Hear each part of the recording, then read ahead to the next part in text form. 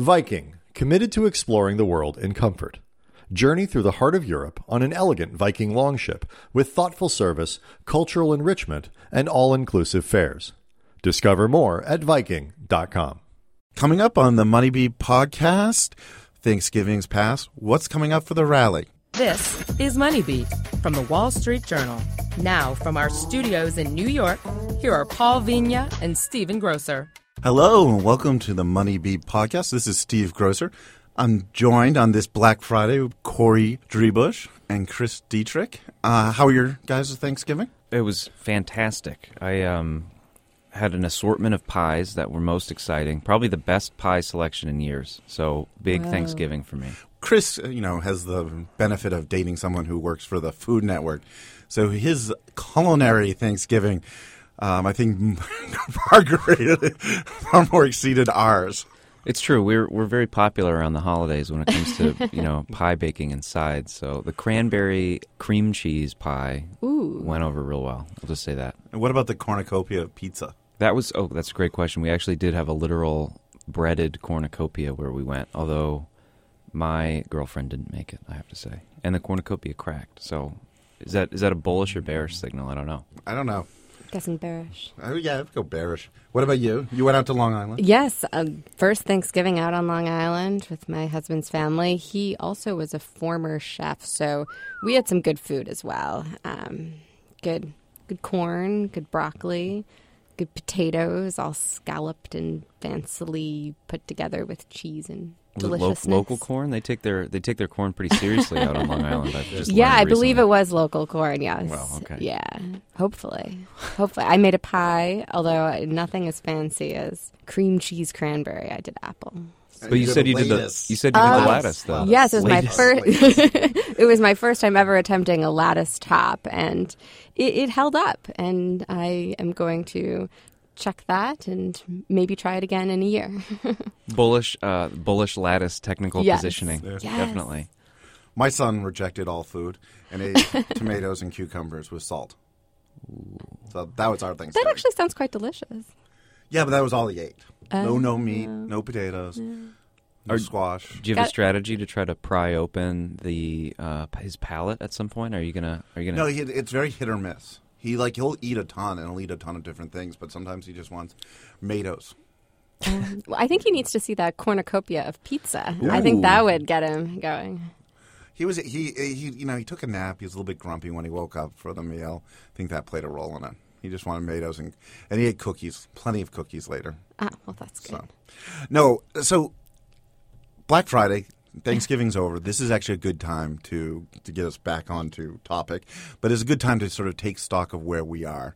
We've had this stock. Unintentional pun. And just look at where we've been so far this year, and especially the last 2 weeks with this rally, and whether this rally can continue into the rest of the year. You look at it, you have small stocks they're on a 15-day winning streak? 15 days in a row for the first time in 20 years now. 20 years. And interestingly, they're going into now what is supposedly their best period. Yeah. December, starting about halfway into December, they're supposed to, start gaining momentum and outperforming, their bigger brethren. And then in January, they just keep pushing higher.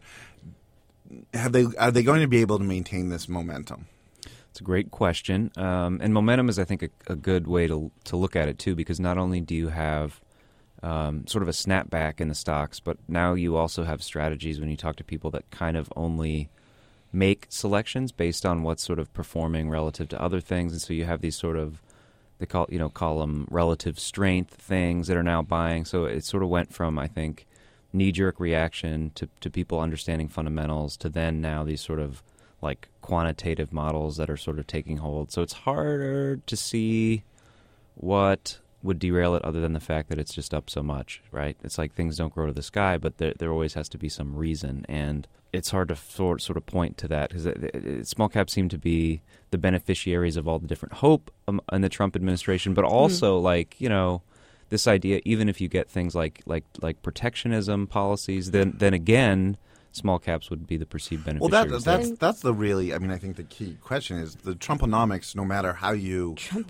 what sort of policies you slice it, small stocks seem to be the winners. Yeah. Well, the market in general, one thing I've talked to a lot of people today and just also this week about is how markets seem to be pricing in all of 2017 already. So this year, kind of this last 3 weeks, seems to be in anticipation of fundamentals getting a lot better, finally seeing a lot of earnings growth next year.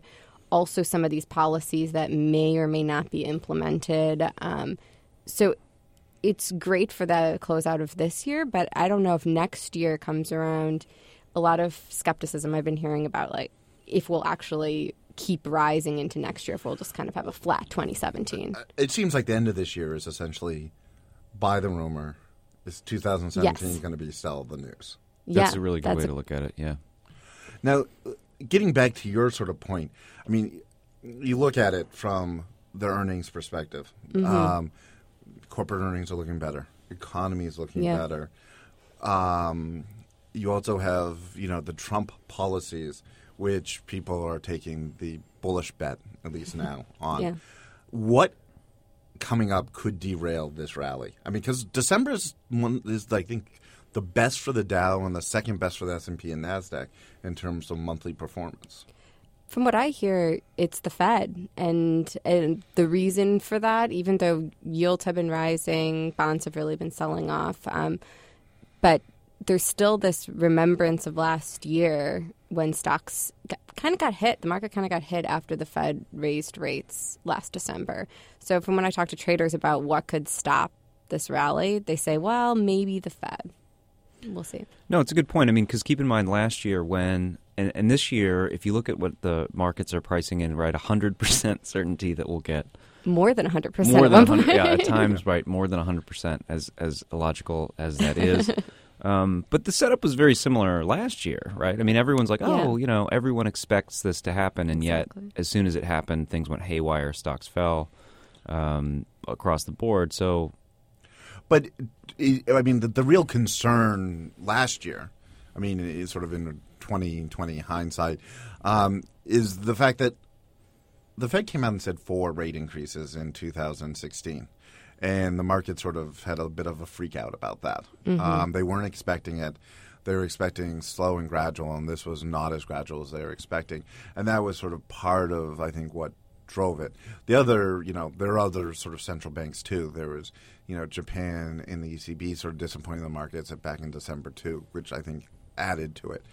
But as long as we sort of get what we expect from the Fed, which is they're going to take 2017 slow and steady and sort of be data dependent kind of thing. Do you think then we're going to see the same sort of reaction? Well, it'll be really interesting to see because the way, if you look at financial markets pricing in, like Corrie said, all of this growth and that hasn't happened yet, and in fact there aren't even policies in place that could make it happen, and yet the growth is priced in. At some point, you have to think like, okay, if this is what the growth is, inflation expectations are going to start to rise, and the logical flip side of that is that the Fed is going to raise interest rates more swiftly than I think people anticipate right now. So you can't have it every single way, and right now the markets seem to want every single way. So I think a risk that there are going to be, this idea that the Fed is going to have to act multiple times next year probably isn't fully digested right now. I think that's still a risk in the same way it was last year, whether it comes directly from the Fed or just economists. I think that's not out there yet, although everyone knows that it's a possibility. It's sort of I hate the thing, but it's a known. Yeah. Well, I'm sitting in Paul's seat, so I feel like I have to be the cynic here. And you look at the fact that, how many years have we've said over and over again, the second half is going to be better. And this second half has been better from an economic standpoint. The data has been improving steadily. However, with that said, we've had over and over again, we've been disappointed with the first quarter. Yeah. The first quarter has been a rough quarter. GDP has come in lower. The stock markets have seen a heightened volatility because of that. And then the other thing, too, is corporate earnings might have finally turned positive this third quarter. However, they are not strong yet. Yeah. I mean, are we overstating the corporate earnings and the strength of this economy going into 2017? Well, to jump on the cynic train, oil is definitely, I think everyone expected it to at least end the year at around $50, if not higher. And just today we had a 3.5-4% sell-off in the price of oil back down toward $45 a barrel. That's not going to be enough to give a big boost to earnings growth. And that's what we do need to see in next year. So that's a problem area. Yeah, and I mean, if we don't get, keep in mind, a lot of the enthusiasm in recent weeks has to do with, the potential for tax cuts and small caps in particular. I saw, one note last week, or no, it was this week. It's still, just because we had Thanksgiving doesn't mean the week has passed. But, people are talking double-digit percentage profit boosts in the next year when you're factoring in EPS, just for these things that haven't happened and, in fact, haven't been proposed. So, yeah, will it actually materialize? It's hard to say. If we don't get something like a meaningful tax proposal for tax reform, it could be more of the same. And as Corrie points out, energy companies are not going to be a help if we don't get what everyone expects, which are stable and if not higher oil prices. So I would say there's not a lot of wow factor right now in earnings. I mean, the benefit is oil prices did bottom in the first quarter in 2016. So from a quarter-over-quarter, year-over-year, year-over-year, not quarter-over-quarter, year-over-year basis, that's a positive. But you're right. Oil has been the big drag on earnings for the last since it started sliding in June of 2014, and in staying in this range is fine. But we're not. How much of the growth are we really going to see? Yeah. I think that's a good place to take a break. We'll be right back after this. Love tech? Dig gadgets? Then make Tech News Briefing from the Wall Street Journal a part of your day. WSJ Podcasts. Listen ambitiously. This is Money Beat from the Wall Street Journal. Now, from our studios in New York, here are Paul Vigna and Stephen Grocer. Hello and welcome back to the Money Beat podcast. For more podcasts, check us out at wsj.com/podcasts. Follow us on Twitter at WSJ Podcast and become a subscriber on iTunes, Stitcher, Spotify, and now look for us on the Google Play app on your Android devices. I wanted to get back to small caps, and not just small caps, but various sort of sectors that if this enthusiasm, this post-election enthusiasm begins to fade, might hold up better. You have a piece out. You had two pieces out today, Chris. One looked at the small caps from the idea, and we touched on this earlier, but I was wondering if we could sort of delve a little bit deeper. Why the policies benefit, why all the Trump policy seems to, come up winners for small caps. Right. So I would say that small caps sort of touch all of the bases of the quote-unquote Trumponomics, right? First, like we talked about a little bit, is this idea that there's going to be tax cuts. Domestic companies typically have the highest effective tax rates. That's just because multinationals can defer taxes they make on revenues overseas. So they just tend to have the highest tax rates right now. So if there are cuts that say come from something in the 30s to 15%, which is what was talked about and may or may not happen at all, small caps just stand to benefit most from that. So that's sort of one thing. And you've seen that even like the companies with the highest tax rates that are big caps too, like telecoms and others have actually rallied more than things like tech stocks, for instance, right? So there's the tax thing. There's also this idea that deregulation and things like energy companies and banks. If you just look at the composition of the Russell 2000, there's a ton of regional banks, a lot of financials. So this idea that there's going to be Dodd-Frank is going to be repealed. I mean, so there's this like deregulation is going to trickle down. That's another thing. The regulatory cost tends to be a far bigger burden on smaller companies than it tends to be on the bigger companies, especially in the financial sector. When J.P. Morgan versus your local community bank. I mean, not saying that's what makes up small caps, but as you go down, the regulatory burden becomes greater. There's also this idea too, and our colleague James McIntosh actually had a good sort of piece about why he thinks small caps is overdone. But there's this idea that the dollar has rallied a lot since the election, and small caps, being domestic companies that do most of their business in the U.S., are insulated from that. Whereas if you're selling, goods, if you're a big multinational and you're selling into Europe, guess what? What you're selling just became more expensive. So the other thing, which is interesting too, is and I think it speaks to the fact that the knee-jerk reaction, and I guess it's not so knee-jerk anymore because it's 2.5 weeks after the election. It seems like it's taking hold. But this idea that all of the good potential policies are priced into stocks. With small caps, it's interesting too because while in other corners, the anti-globalization, anti-trade, perhaps we're going to see some tariff things, hasn't really shown up anywhere. But if it does, small caps then again are sort of in this position where, guess what? They don't trade, so they're also going to be insulated from sort of this, you'll call it the bad, quote unquote, bad side of Trumponomics.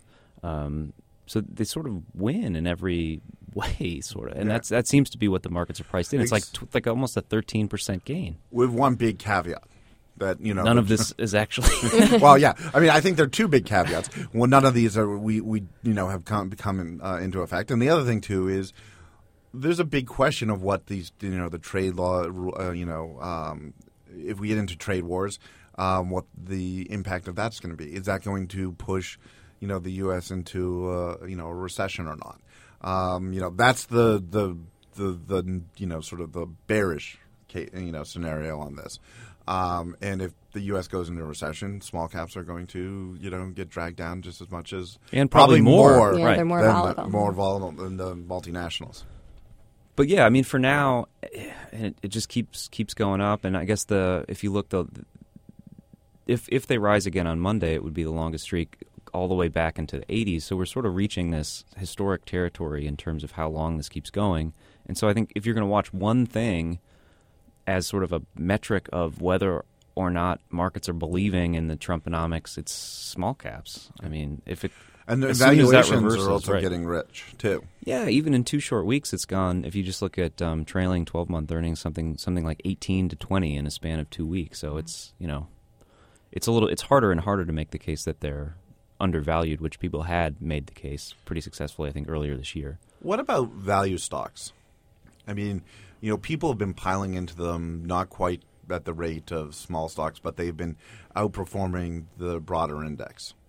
Yeah, value stocks is another interesting, I think, lens to kind of look at what has benefited most recently. So, think about what you're trying to do with value. It's like the Benjamin Grahams of the world. These are stocks that are undervalued and the market doesn't appreciate it. Well, they've been way out of favor all the way back since 2009. With the Fed keeping rates super low, it's been growth names. It's been Facebook. It's been Amazon. 2015, right? We heard about the FANGs. Heard about it an awful lot. But this year it's been a reversal where the value stocks are actually beating growth by a significant margin for the first time in a long time, for the first time in almost a decade. And that was in place since the summer, but really, again, since the election, it's amplified even more. And what do you have inside a lot of the value ETFs or even, active funds that focus on what's undervalued? It's financials, it's energy, it's industrials, it's all the things that are supposedly going to take off. So it'll be, from my perspective, if you look at what we did for the morning Money Beat, our newsletter today, while things like banks that are up over 10%, things like small caps where it's like a little bit maybe hard to justify putting money in for something that's gone up 15 days in a row, value, not only in small caps but in large caps, kind of looks like a reasonable. It's been so out of favor for so long that this is a style that could kind of pop back in if you have this change, whether or not this materializes, a change away from what the Fed is doing, holding rates super low, to this world where it's a little bit more fiscal policy oriented. Value kind of seems like it's positioned better, than a lot of other things in the market. Because you've seen like utilities just get smoked recently. So that seems like that's sort of a ramble, but it seems like it's a little bit easier to justify putting your money into, say, a value fund than it is small caps or banks right at this moment. One of the questions, Corrie, I wanted to talk to you because I thought this was interesting. We've, here at the Journal, written a bunch about looking at Europe and looking at what could upend this rally and some of the concerns, and people have been pointing, I think, even more so than the Fed, at least internally, at this referendum coming up on December 4th in Italy. Mm-hmm. But a lot of the traders, investors that you're talking to aren't that concerned because they're looking at Brexit. Yeah. They're looking at Trump. Yeah. That's been pretty good for stocks. Yes, and it's interesting that I think the feeling, especially after Brexit, and then it played out even more clearly after the surprise election of Trump, is that even if stocks start to go down after these events, they're going to pop right back up. After Brexit, it was 2 days of down and then right back up. After Trump's election, it was just overnight and then everything came back up. So when I talk to traders about the Italy referendum, yes, okay, Italian banks, they might get clobbered. But in terms of U.S. stocks, they're not that worried. They don't think, from folks that I talk to, they say like, oh, we're not that concerned about the referendum. They point to the Fed as really being what could stop these gains. I mean, I guess the question, are they concerned about the sort of the ripple effects of this referendum? I mean, this referendum is pretty much just a constitutional, reduce the number of people who have, necessary, who are going to be voting on legislation, things like this. Basically make the bureaucracy of making laws simpler in Italy. That seems relatively, boring and straightforward and wouldn't have necessarily, effects across the world in the financial markets. However, Italy is not Greece. It is a large economy at the heart of the EU, and it is their prime minister has basically said, I'm going to end our government if this passes. Mm-hmm. Are people worried that could start once again raising questions about the EU, sovereign debt in the EU is going to sort of, it's got to rise. Well, those questions have been there for years, right? Yeah. And they're always there. It's whether it's on the front burner or the back burner. The one thing that we wrote earlier this week, or was it last week? It's running together. Yeah. But if you look at the options market and implied volatilities, which is a little bit arcane maybe for most investors, but if you it's basically is sort of the fear gauge of Italy versus the fear gauge of the rest of Europe. And to be sure, before this referendum, as you'd expect, people are concerned about Italian banks, people are concerned about the Italian stock market, but not so much about the rest of Europe. It's sort of this idea that are we going to see the contagion? Maybe, but I'm not going to put money protecting because, as Corrie said, time and time again, it's sort of like we have a big panic and then 2 days later things are fine. And it's also the short term. Right. I mean, it's like with Brexit. I think that a lot of,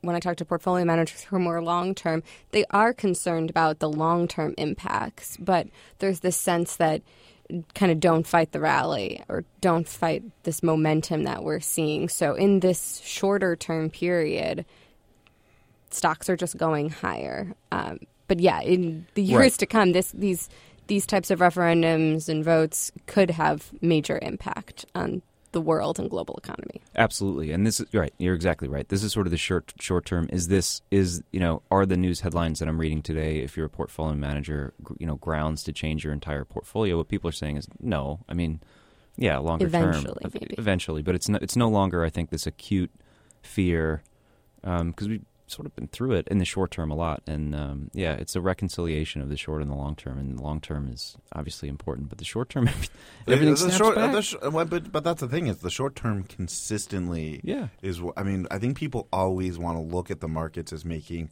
a call in the long term, and in reality, the markets are really more or less making a call in the short term. And even portfolio managers whose job it is to look for the long term, they still have to report quarterly returns, and if the market, like right now, even if they think maybe with the Trump administration, with protectionist policies, and they truly believe that protectionist trade policies could harm U.S. stocks in the coming years, they don't want to miss out on this rally, and it's not prudent for reporting back to shareholders either or their clients.